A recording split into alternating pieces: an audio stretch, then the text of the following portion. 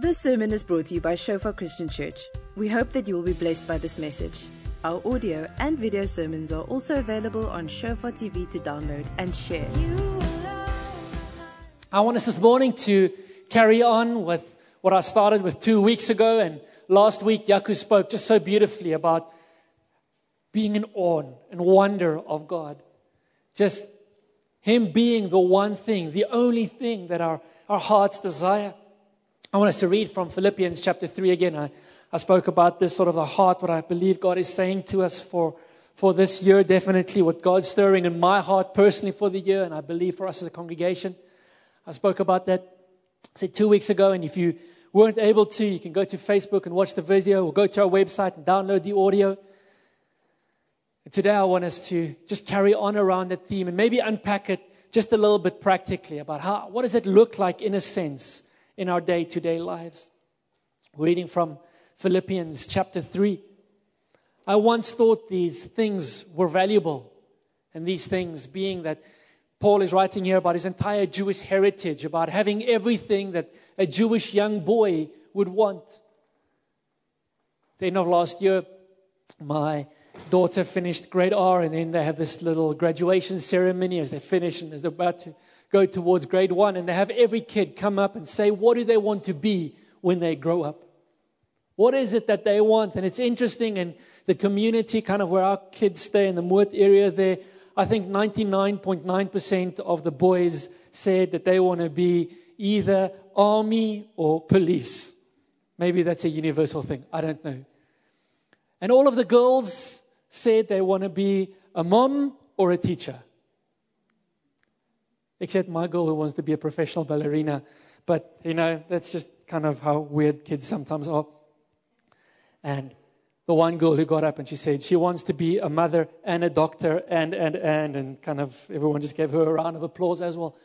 But if this was sort of a Jewish little environment, a Jewish school, and they'd finished and they were about to go to their equivalent of grade 1, they would have said, I want to be everything.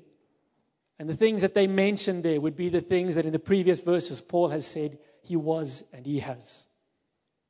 He was living, in a sense, the dream life for a young Jewish man who'd grown up, and he was sort of fulfilling what every young Jewish boy would want to fulfill. And then he says, I once thought that these things were valuable, but now I consider them worthless because of what Christ has done. Yes, everything else is worthless when compared with the infinite value of knowing Christ Jesus, my Lord. For His sake I have discarded everything else, counting it all as garbage, so that I could gain Christ and become one with Him. I no longer count my own righteousness through obeying the law. Rather, I become righteous through faith in Christ. For God's way of thinking makes us right with Himself. God's way of making us right with Himself depends on faith. I want to know Christ and experience the mighty power that raised Him from the dead. I want to suffer with Him, sharing in His death, so that one way or another, I will experience the resurrection from the dead. And for this year, definitely for the next couple of months, I really sense God is wanting us just to push into this thought a little bit. I want to know Christ. I want to know Him. I want to know Him. There are a whole bunch of other things that we could be pursuing in our life. But imagine what your life would look like if you were just for 1 month, 3 months, 6 months, a year, a decade, however long it may be, just say, I want for this time period, I want to know Christ. I want to pursue knowing Him. I'm always amazed by who wrote this, because this was written by the Apostle Paul, who kind of, if we were to look back over Christian history, we might say the great Apostle Paul. We might say the one individual who has demonstrated what Christian life looks like, perhaps more than anybody else in the New Testament apart from Jesus. And he writes this towards the end of his life. He writes this as one of the last letters that he writes. Just a little bit later on in this letter, he says, I actually want to die now, because I want to be with Jesus. And it's better for me to die, but it's better for you guys if I stay, because if I stay, I can help you guys to grow in Christ. So I'm hard pressed between the two.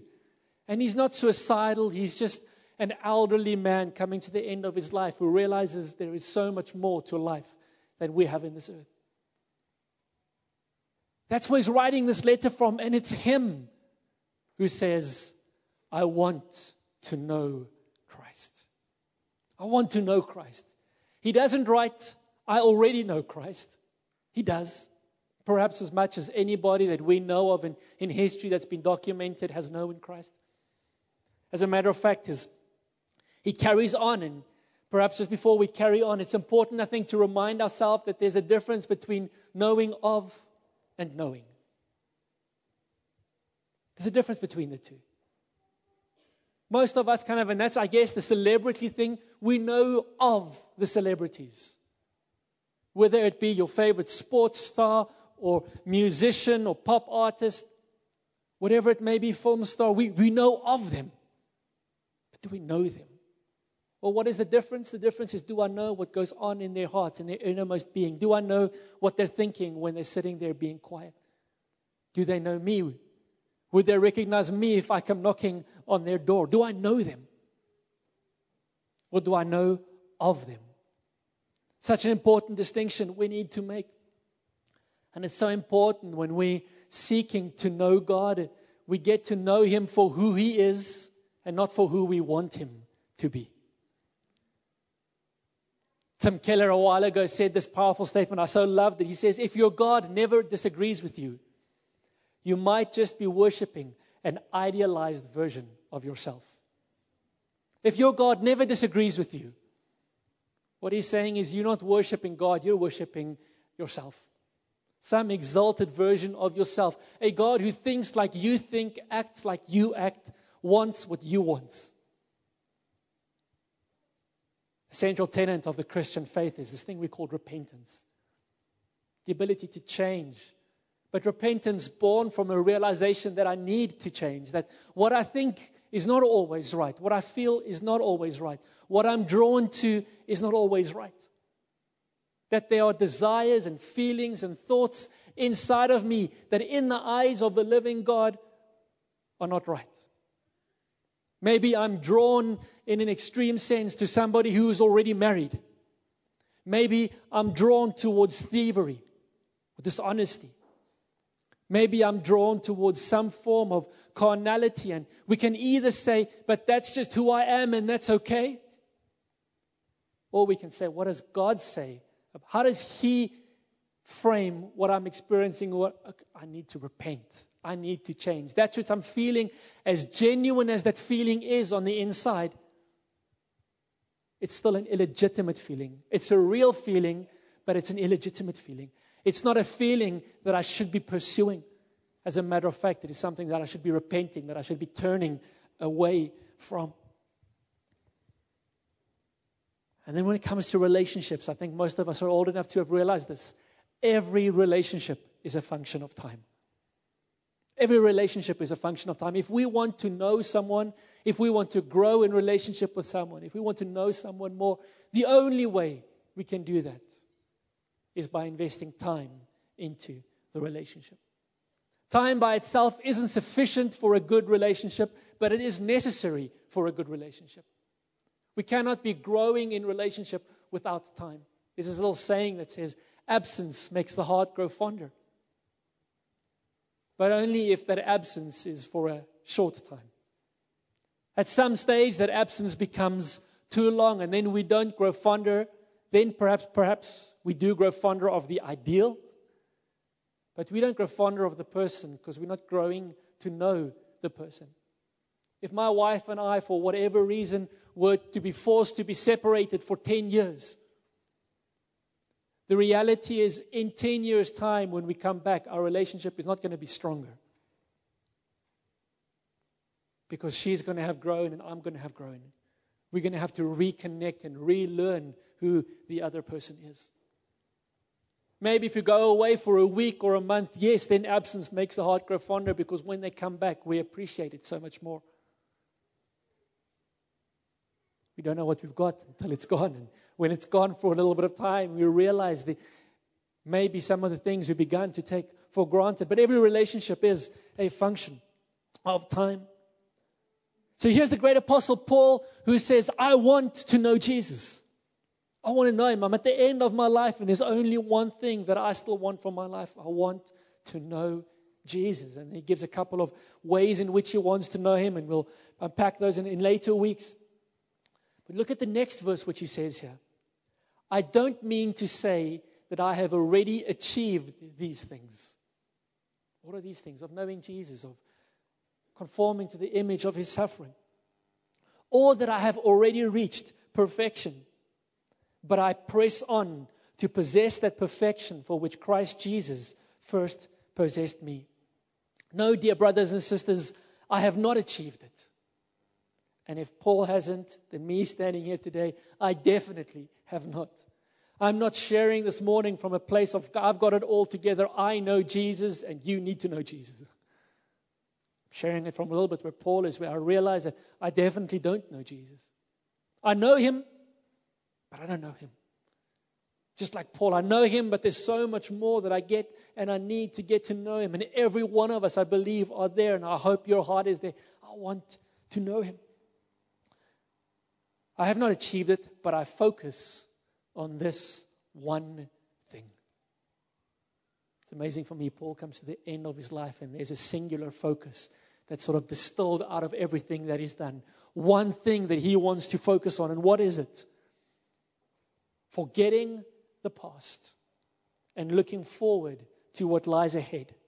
I press on to reach the end of the race and receive the heavenly prize for which God, through Christ Jesus, is calling us. I want to press on. Something that in my time of working with people and in ministry, you see a variety of different types of people in different circumstances and different situations. And one common denominator I found in successful people is they have the ability to move on. A common denominator with people who really struggle in life is an inability to move on. An ability to forget what lies behind. Yes, it happened. Yes, it was glorious, or yes, it was disastrous, but it happened. It's in the past, and I'm not going to get stuck there. I'm not going to get stuck in my history. And perhaps you're here this morning, and you really need to trust God for an ability to set you free from the past, however beautiful or ugly it might have been. Sometimes we get stuck there, and here's the Apostle Paul. He says, one thing I do. Whatever happened in the past. And Paul's been through some stuff. He's had some amazing things happen by this stage of his ministry. He said, all of that stuff, what happened, I don't ignore it. Obviously, it's happened. I'm not denying any of it. But I'm not getting stuck in the past. I'm wanting to move forward. And what is the one thing I'm wanting to move forward in? I'm wanting to move forward in the context of this whole passage, in the context of this whole book. I'm wanting to move forward in knowing Jesus. I want to lay hold of that thing for which Christ Jesus has laid hold of me for. Some of our translations say. I want to press on. I want to press forward. I want to press on, as this translation says, to reach the end of the race and receive the heavenly prize for which God, through Christ Jesus, is calling us. So for this morning, I want us to look specifically at 2 Psalms and read from them just a little bit something that perhaps would help you and me in our knowing God. The first one is a fantastic psalm. We're not going to read the whole psalm because it's really long and we'll be here till next week. Psalm 119. It's really easy to find because it's the one you always skip over because it's too long. So there's the pages that are uncrumpled in your book. You can turn to Psalm chapter 119, and it's an amazing, amazing psalm just from a literary point of view. And it's a little bit sad that you and I have to read it in English because we miss so much of the beauty of the psalm just from a literary point of view when we do that. Because it's an acrostic poem. There are 22 letters in the Hebrew alphabet. And this is broken up into 22 sections, 22 stanzas. Each stanza has 8 verses. Each verse starts with the same letter of the alphabet in each stanza. So there are 22 sections. The first one, if it was English, it would be 26 sections, and it would be A. And the first 8 verses all start with the letter A. The next 8 verses all start with the letter B. The next 8 verses all start with the letter C. And it's just a beautifully written poem, an acrostic poem. And yet it has one theme running through it. It's simply this, that we know Jesus by His Word. And it's so important that we understand that, because if we're trying to know Jesus and get to know Him in any way removed from His Word, the chances are we are going to create and shape and form a God who is not the God of the Word. We are going to create a God who a little bit is an idealized version of ourselves. We're going to create a God who thinks like we think, who does what we want to have done. And that's why if we're wanting to know Jesus, the first place that we have to start is the Word. We have to start with what He has given us as a revelation of Himself. He writes in John chapter 1, in the beginning was the Word. And the Word was God, and the Word was with God. And then verse 6, and the Word became flesh and dwelt among us. And there's this beautiful sort of synergy of sorts, this beautiful way in which God in Jesus and the Word of God are one and the same, even though the one is the written Word of God, the one is the living Word of God. And I'll say a little bit more about that in a moment. Psalm 119, let's just read the first 16 verses. Joyful are people of integrity who follow the instructions of the Lord. Joyful are those who obey His laws and search for Him with all of their hearts. And as you read this whole psalm, you'll see this theme coming over and over again. Seeking for God, wanting to know God and the reality of His Word, the justice of His Word, the righteousness of His Word. Joyful are those who obey His laws and search for Him with all their hearts. They do not compromise with evil, and they walk only in His paths. You have charged us to keep your commandments carefully. Oh, that my actions would consistently reflect your decrees. Then I will not be ashamed when I compare my life with your commands. The commands we read here are the commands, in kind of as David is writing here, he's writing about the Old Testament laws that he has. But the principle carries through as to the Word of God. All of the Word of God, these same principles carry through. And then I will not be ashamed when I compare my life to your commands. As I learn your righteous regulations, I will thank you by living as I should. I will obey your decrees. Please don't give up on me. How can a young person stay pure? By obeying your word. I have tried hard to find you. Don't let me wander from your commands. In other words, how do I find you? By staying close to your commands. I have hidden your word in my heart that I might not sin against you. I praise you, O Lord. Teach me your decrees. I have recited aloud all the regulations you have given us. I have rejoiced in your laws as much as in riches. I will study your commandments and reflect on your ways. I will delight in your decrees and not forget your word. Those are the first two stanzas. And this theme carries on over and over and over. I want to perhaps read. I've got an unmarked Bible here, so I'm going to kind of see if I can find some of the passages just that echo that same theme over and over, all through Psalm 119.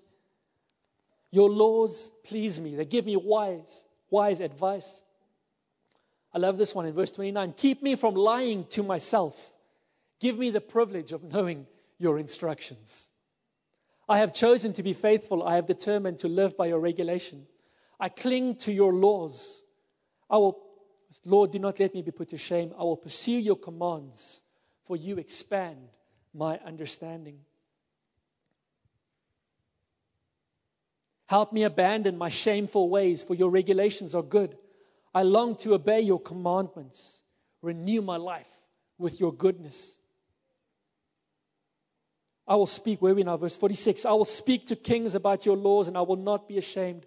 How I delight in your commands. How I love them. I honor and love your commands. I meditate. I spend time dwelling and thinking about your decrees. Verse 54, your decrees have been the theme of my songs wherever I have lived. I reflect at night on who you are, O Lord. Therefore, I obey your instructions. This is how I spend my life, obeying your commandments. And so he carries on and on and on. Verse 61, evil people try to drag me into sin, but I am firmly anchored to your instructions. I rinse at midnight to thank you for your just regulations. I am a friend to anyone who fears you, anyone who obeys your commandments. O Lord, your unfailing love fills the earth. Teach me your decrees. I love this. Verse 69, arrogant people smear me with lies, but in truth I obey your commandments with all my heart. Their hearts are dull and stupid, but I delight in your instructions. My suffering was good for me, for it taught me to pay attention to your decrees. Your instructions, here's a quick test for all of our hearts. Your instructions are more valuable to me than millions in gold and silver. Which one do we value more? Bring disgrace upon the arrogant people who lied about me, and meanwhile I will concentrate on your commandments. Let me be united with all who fear you, with those who know your laws. May I be blameless. You guys get the idea, carrying on and on and on. Verse 129, your laws are wonderful. No wonder I obey them. The teaching of your word gives light, so even the simple can understand. Verse 137, O Lord, you are righteous and your regulations are fair. Your laws are perfect and completely trustworthy. And so he carries on and on and on. I long for your rescue, Lord, so I have obeyed your commands. I have obeyed your laws, for I love them very much. Yes, I obey your commandments and laws because you know everything I do. Maybe we should spend more time reading Psalm 119. What a powerful psalm just around the truth of the Word of God. It's interesting, he uses an interesting word in verse 15. It might still be up there. I will study your commandments. Practically, what does this mean for you and for me? It means that if we really want to know God, we have to be serious not only about reading the Word, but about studying the Word. We need time for both. The one is a little bit devotional, encouraging. I'm just reading the Word and I'm allowing it to feed me. But I really believe if we want to know Jesus, you and I need to make deliberate time. I said this last week as well. I believe life is best lived deliberately. Life is best lived when we're deliberate about the things that matter to us. And we should be deliberate about not only reading the Bible, but studying the Bible. There's a difference between the two. The one is I'm just reading it like I was reading it now. Man, that's so encouraging to hear. The other one is let me slow down. Let me dig in a little bit. Let me let me read kind of the one verse, the one passage, the one pericope is the big word we use. The one section of Scripture that let me read it over and over and over. Let me find commentaries. Let me try and figure out just a little bit more than the superficial of what this is saying. What is this passage trying to say to me about who the person of God is? We can do that in a variety of different ways. We can try and do it ourselves. I wouldn't advise it. I love how Paul writes to Timothy, and he says to Timothy, you have been taught the Scriptures from a young age. We can read it ourselves, and we should read it ourselves, but we should also understand that we need teaching of the Word, breaking down. For that, you could use a good study devotional. There are many of them around. There's study Bibles around. There are many different sort of tools and resources. There's Bible school. I'd encourage you, if you haven't yet, enroll into Bible school. It's got very much this at heart to help us to engage with the Word of God in more than just a one-year reading plan. Let me read through the Bible in a year. That's fantastic. Do that. But we also need to slow down a little bit. I've got a pastor friend who's got a big church. I think they run about 11 services or something on a Sunday in Sunnyside, the AFM church there, Tom. And every year, he just felt God's led him to do this since 20 or 30 years ago when he started ministry. I was actually up seeing him in a week or two. I'm going to ask him an interesting question. I'll tell you what the question is now. He started, and for argument's sake, 1985. So he took Psalm 85 as their passage for the year. The next year, Psalm 86. The next year, Psalm 87. And so he's been carrying on every year. And it's just amazing how faithful God has been. And they've spent a long time, not only on that psalm, but sort of on just studying that passage together. This year is 2019, so he should be on Psalm 119 this year. So he's going to have a busy year. Probably spend a bit more time than normal on the psalm for the year. But imagine if we were to move away from reading the Bible in a year. There's nothing wrong with that. Do it. To saying, I'm going to take this verse and I'm going to study just this one verse for the next month. Just dig into it and see everything that God might want to say to me about this one passage. Just understand it a little bit more than the superficial says. We have to learn to study the Word if we really want to know God. His Word comes in two forms. It comes in the written Word, which is what we call the Logos. I read John chapter 1 a little bit earlier, or quoted it for you. In the beginning was the Word, the Logos. That's the sort of the Greek word for the written Word that we have here. Can mean more than that, can mean message. But then there's another word which we use in the Greek, which is called the Rhema. It's the living Word. It's the breathed Word, the inspired Word. And we need to learn to live by both. As a matter of fact, we read Matthew chapter 4. And Jesus here is fasting. He hasn't eaten for 40 days. The devil comes to him and the devil tempts him 3 times. And it's beautiful for me. Every single time, Jesus answers him with Scripture. And in this particular temptation, the temptation is, why don't you take the rocks that are all around, because you're the Son of God, and turn them to bread? Because you can do that. It's sort of what the devil is tempting him with. He's tempting him to step into carnality. We don't have time to get into the sort of the whole reason for the temptations and what he was tempted with every time. But he was tempted also with kind of the denying of his flesh. Talking about fasting, just a reminder for those who were here last year, and perhaps a news flash for those who are new. And part of our church, totally non-compulsory, but something that we love to do, and we started kind of doing a little bit differently from last year, is we like fasting at the beginning of the year.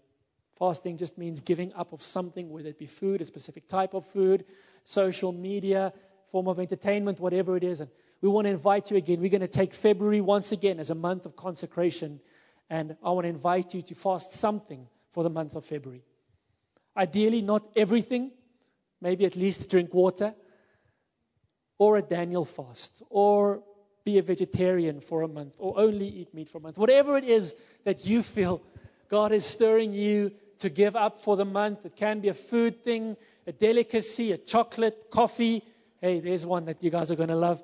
Or whatever it is, just start praying about it and say, God, I want to just take a month and just surrender this year to you. We'll be doing that in February, and it's going to work nicely because we're going to end on the family camp, and we'll work in a 3-day fast in there as well. But just a little bit of a heads up for you guys to start thinking about February. Jesus has been fasting for 40 days. The enemy says, turn it into bread. And he says, no. And he quotes Deuteronomy. And he says, the scriptures say in Deuteronomy, people do not live, man will not live by bread alone, but by every word that comes from the mouth of God. We have to learn to hear and to discern God's voice when He speaks to us. But it is so important that whatever we hear, we are able to weigh against what He has written. Deception comes from heresy, comes from confusion, comes from us hearing the word and not weighing it against the written word. And then we run with what we think. And if you're anything like me, then you're very human, and it's very easy for me to say and to think what I really want very desperately on the inside is what God is telling me. And it's easy to run after that. And if I don't have the ability, the discipline to stop back and to say, whoa, this thing which I hear, in inverted commas, the Spirit saying to me, the Rhema word, how does that weigh up with the written word? Also, I can only do that if I know the written word. I can only do that if I've learned to study the written word. That's one of the reasons why we need to have people in our lives also who know the word and who know God and who can help us inform. We can say, I think this is what God is saying to me. And they can say, no, that's not what God is saying to you.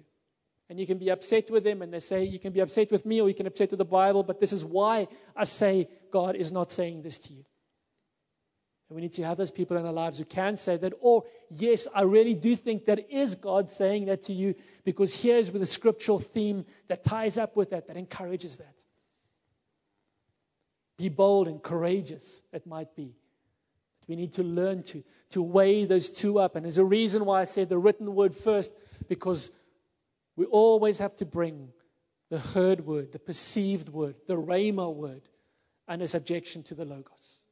Otherwise, we start making up our own doctrines and our own themes, and we just get totally wacky and feeding people snakes and eating grass and drinking petrol and crazy things like that. Hebrews 10 tells us about the rhema.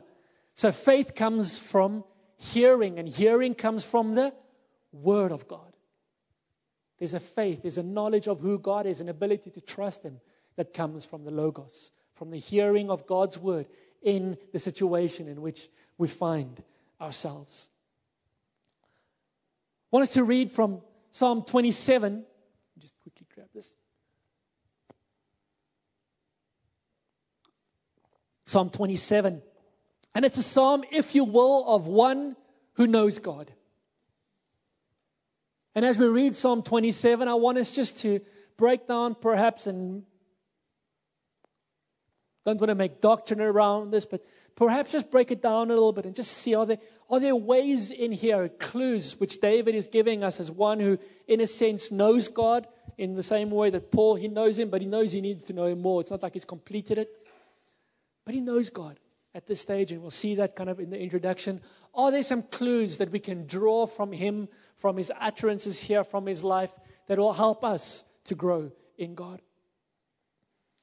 He starts Psalm 27. The Lord is my light and my salvation. Whom shall I fear? What is he saying? He's saying, I've learned to know God. The Lord is the strength of my life. Of whom shall I be afraid? When the wicked came against me to eat up my flesh, my enemies and foes, they stumbled and fell. Though an army may encamp against me, my heart shall not fear. Though war may rise against me, in this I will be confident. What is this that I will be confident in? That I know my God. I know who He is. He is strong and He is mighty and He will protect me whatever may happen. I know Him. I've come to know Him that way. He's one who knows God.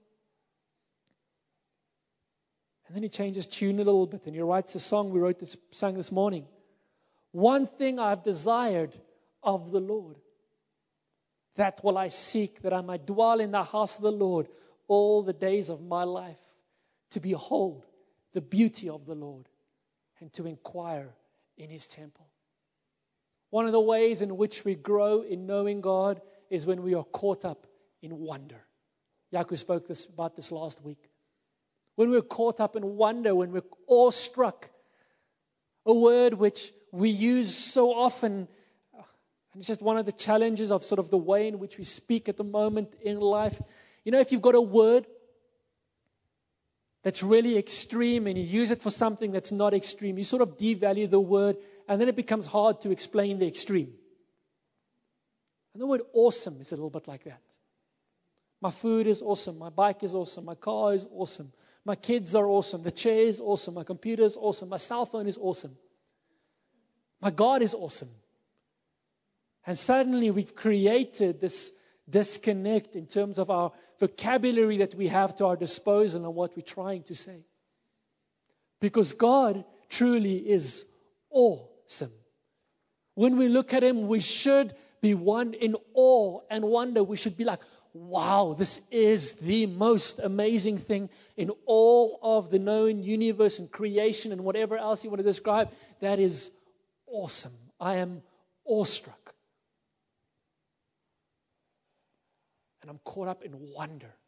I'm fascinated by Him. I want to just behold Him. I just want to look into Him. I want to stare at Him.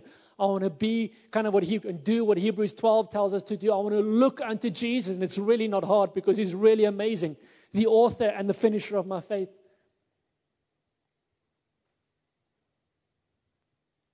Caught up in awe, and there's something about us coming to know Christ when we're caught in the wonder of who He is. Something about loving His house and I love this. I want to dwell in the house of the Lord all the days of my life, to behold the beauty of the Lord and to inquire in His temple. I want to be caught in wonder. In the time of trouble, here once again, He knows God. In the time of trouble, He shall hide me in His pavilion. In the secret place of His tabernacle, He shall hide me. He shall set me high upon a rock. And now my head shall be lifted up above my enemies all around me. Therefore I will offer sacrifices of joy in his tabernacle. I will sing. Yes, I will sing praises to the Lord. I think we grow in our knowledge of God in worship and in song. That's one of the reasons why we sing. That's one of the reasons why we have a time of collective worship like this every Sunday. And I want to encourage you, I really want to encourage you to try your best to be on time for the time of song. I know it's hard. I know we've got kids. I know we struggle to get our kids to school at 7 o'clock in the morning on time, and it's really hard to get them there, and it's even harder to get them to church at 9:30. I know. We struggle. But there's something about us engaging with God in song and in worship that causes us to know Him. There's something about the way in which He engages with us. When we draw near to Him, He draws near to us. There's something beautiful about our time of worship, that we can know Him in and through our worship. I'll strongly encourage you as well. Make sure you have time in your weekly rhythm to spend time in worship, to spend time in song. I don't sing very well. I told you the story. My youngest comes up to me and she looks at me and says, "Papa, jy sing lelik." "Daddy, you sing bad. You sing ugly." My response to her always is, "I don't care." Maybe I understand I'm not going to take a microphone and try and sing before people, but that's not going to stop me from singing to God, because the instruction isn't sing a beautiful song to God, it's make a joyful noise, and I can do that.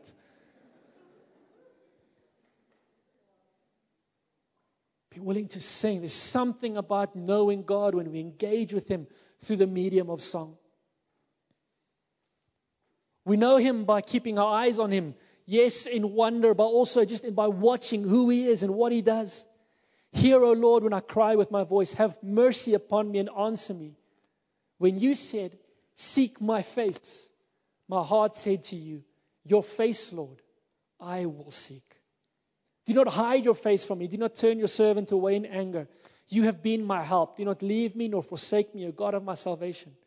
When my father and my mother forsake me, then the Lord will take care of me. There once again, he knows God. He knows God will protect him, but he also knows that he wants to watch God. He wants to have his eyes fixed upon Him. He wants to be kind of drawn towards God with his eyes, watching what He's doing and how He is doing it. Another way in which we know God is through His ways. Teach me your way, O Lord. I love the implication there. Your way is not my way. Not, God, I'm doing this, bless what I'm doing. No, God, show me your way, that I may engage with that. And lead me in a smooth path, a level path because of my enemies. Do not deliver me to the will of my adversaries, for false witnesses have risen against me, and such as breathe out violence. I would have lost heart unless I had believed that I would see the goodness of the Lord in the land of the living. I love how David connects God's ways to His goodness. Teach me your ways, and what's he saying? I know your way is a good way. I'm asking you to show me your way, and I would have lost heart if I had not believed that your way is a good way. And I will see your goodness in this land of the living. Not I will see your goodness one day when I'm dead in heaven and alive again in heaven. In this land, on this earth, in this life, I will see your goodness. I would have lost heart. From time to time, I pick up a newspaper, although that's probably the wrong way of saying it. From time to time, I open a news website. And I look at what's going on in South Africa, in the world, whatever, and I would have lost heart unless I had believed that I would see the goodness of the Lord in this land of the living. From time to time, people say, shouldn't we emigrate? Shouldn't we move? What? And obviously, God leads us all differently. I'm not going to judge anyone who God leads to go. But when we leave out of fear, we've got 3 minutes quickly. I remember many years ago, I was in Australia at a big church conference and just enjoying it, having this amazing time. And sort of South African, Australians all around. And there in the bottom, I spot the Springbok rugby jersey. I'm like, hey, there's another South African, let me just go say hi. Isn't that weird how that works? You're in a different country and you go and seek. I can talk to South Africans all day when I'm here. and I go to a different country and I go look for the South African. It's just weird how that happens. It's like when you're with family on holiday and they're sort of in the same area, you make extra effort to get together with the people that you see anyway. Okay, but anyway, so there's this guy in the bottom of this arena with the Springbok rugby jersey. I walk past him and I greet him. It's an Afrikaans conversation, but I'll translate it now. I say, "Hi, how are you doing?" His first words to me, "How long have you been out?" I'm like, "About 3 minutes. The session just ended." Literally, this is the page I'm at. He says, no. How long have you been out of South Africa? And I'm like, "Well, I've just come for the conference and I'm visiting some friends while I'm here in Sydney, and then I'm going back home." And suddenly he begins to just spill all this vitriol about our country. And I just kept quiet. I said, "Whatever, bless you." But what I actually wanted to do was get some scissors and just cut the Springbok jersey off of his back. But it's amazing. And then I realized something. I realized why at that stage most Australians really didn't like South Africans very much. Because all the South Africans with bad attitudes went to Australia, and they think we all have bad attitudes because they get all the people who are filled up with issues and rubbish go and live there. Some amazing friends, the friends I went to go and visit, for example, they moved because there really was a career move. They felt God leading them to go there. They're doing incredible things for God, involved with the church. They're in there. But a whole bunch of the people moved because we were running away from stuff. Neil said it earlier about our finances. But God has not given us a spirit of fear. John says that whatever is born of fear is not from God. Whatever is born of fear is not from God. I have no idea how I got. I would have lost heart unless I had believed. Yes, God might call some of us to move to different places. Go, God bless you, God prosper you as you go. But let's not lose heart wherever we are. Let's believe that the goodness of the Lord we will see in the land of the living.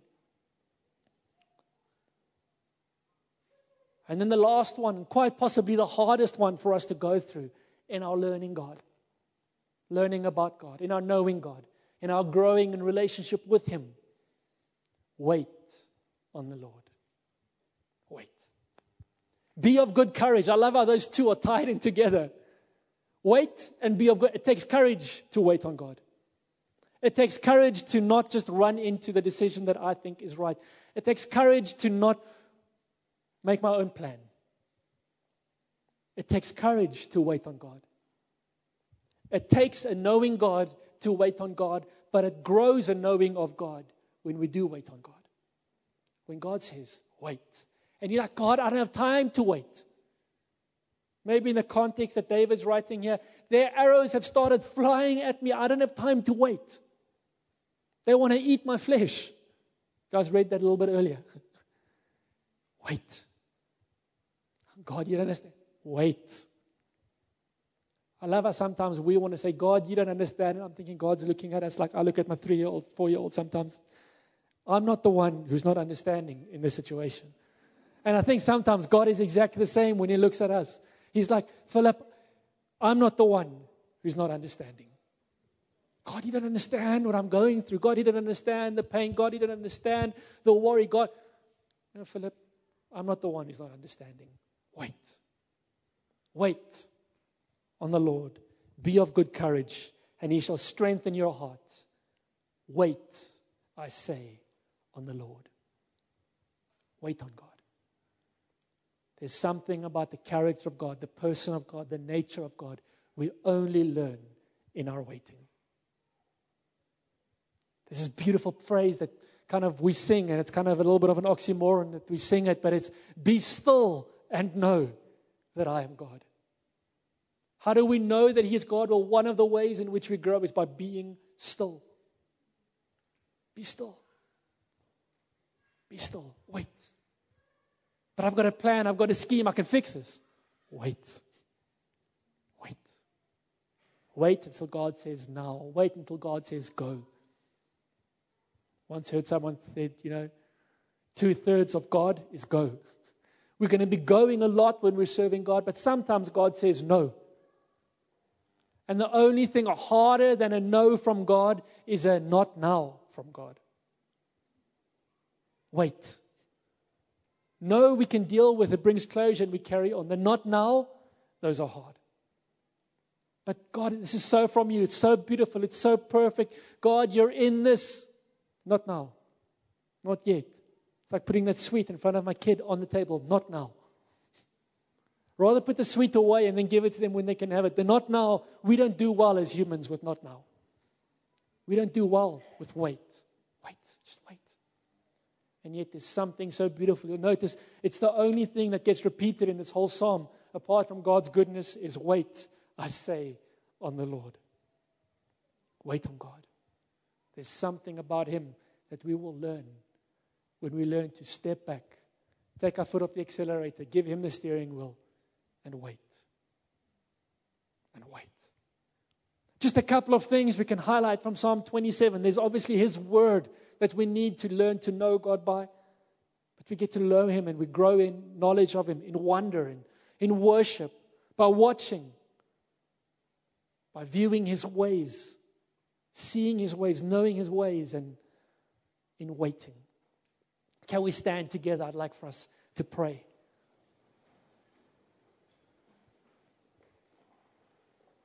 Jesus, this morning we're just in a sense, again, encouraged and drawn towards awe of who you are, of your greatness, of the power of your love towards us, your goodness. Lord, the vibrancy of your word, the way it just invigorates our souls and our spirits, and how we can stand here today, and even if we don't always believe it, we can just confess that we would have lost heart unless we had believed that we would see the goodness of the Lord in the land of the living. And so we choose to believe. We choose to hold on hope beyond hope in whatever circumstance we're in, that we will always see your goodness, Lord. And Jesus, I pray as we prayed a couple of weeks ago, as we prayed last week with Yaku, and we pray again this week, that Jesus, we want to know you. We want to know you, Lord God. We want to be caught in awe and in wonder. We don't want to have any other choice but to wake up in the morning and just say, wow, because we've seen you again. Wow. You are worthy, Jesus, of every wow that's within our hearts. So much more than the wow from the movie or the wow from the sporting achievement, Lord, and the wow from the glamorous things of this earth. You are worthy of our wow. We want to hold you in wonder, Lord Jesus. We truly want to be worshipers who worship in spirit and truth. And we know that as we worship, we will grow in knowing you. That as we choose just through song to draw near, that you draw near to us and you reveal yourself to us. We want to keep our eyes fixed on you, Jesus, the author, the finisher of our faith. We want to watch you, Lord. We don't want our eyes to drift for one moment. We want to know your ways, which are perfect in every way. Teach us your ways that we may walk in them, Lord. And teach us our ways so we may know and understand you just that little bit better. And Jesus, give us the courage to wait when it is time to wait. To be able to wait on you and to see you do the thing that only you can do. Lord, we even want to repent for the times that we get involved. I just sense specifically there's some of us here, we've been pushing a little bit. It's like you've been leaning on the accelerator. Just, God, this needs to happen. It needs to happen. It needs to happen. And specifically just this morning, God is saying to you again, just wait. Just wait. Don't be afraid to wait on the Lord. Jesus, would you give us the courage to wait on the Lord? This morning, if that's you, just while our heads are bowed, our eyes are closed, and God just pressing on your heart that you just need to be deliberate about waiting. I just want to give you an opportunity to respond. Not to me, but just to what God's stirring in your heart. Just there where you are, just between you and God. Don't you just want to raise your hand? It's just a practical way of just doing something that this afternoon or this morning later on, you can, I've made that decision. God's pressing on your heart to wait. Just raise your hand really quick. Just, God, I'm hearing you. It's what you're saying. God, I'm hearing you. God, I'm putting up my hand because I'm asking for courage to wait. So God, I thank you for every one of these raised hands. Thank you that you're stirring in our heart. Thank you that you're faithful to speak to us, Lord. That you're not just going to leave us, but you come and you remind us of what you tell us. And I pray for every one of these hands that have been risen, just for the grace to be able to wait for your time and for your timing, God. Make them bold. Give them good courage, strong courage to wait in your time and in your season. In Jesus' name. Amen. If you're here this morning and you're saying, Phillip, it's great. I so want to know Jesus, but I don't even know if I've met him. I've never had that first encounter where I'm a little bit awestruck and I realize that everything has changed. I want to know him and I want to grow in knowing him. How do I start? And if that's you this morning, I would so love to speak with you and to pray with you. So in just a moment, when people start filtering out, you're welcome to step forward and we would love to pray with you. Maybe you're here this morning and you want someone just to pray with you about what you're going through in your life, maybe about an application of something in the Word that we shared this morning. You're welcome to step forward. We really would love to pray with you. Don't go out carrying the burden that you came in with. Tennis and the team are going to continue to lead us in a time of song. And if you for a moment just want to worship or just want to sit and, like David, dwell in his presence.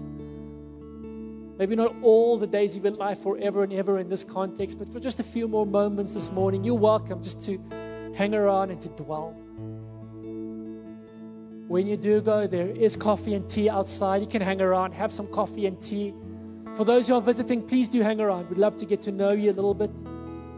Maybe for those of us who are regulars, maybe let's be deliberate about meeting and greeting somebody who we wouldn't normally talk to while we're having coffee, and maybe just get to know somebody just a little bit better.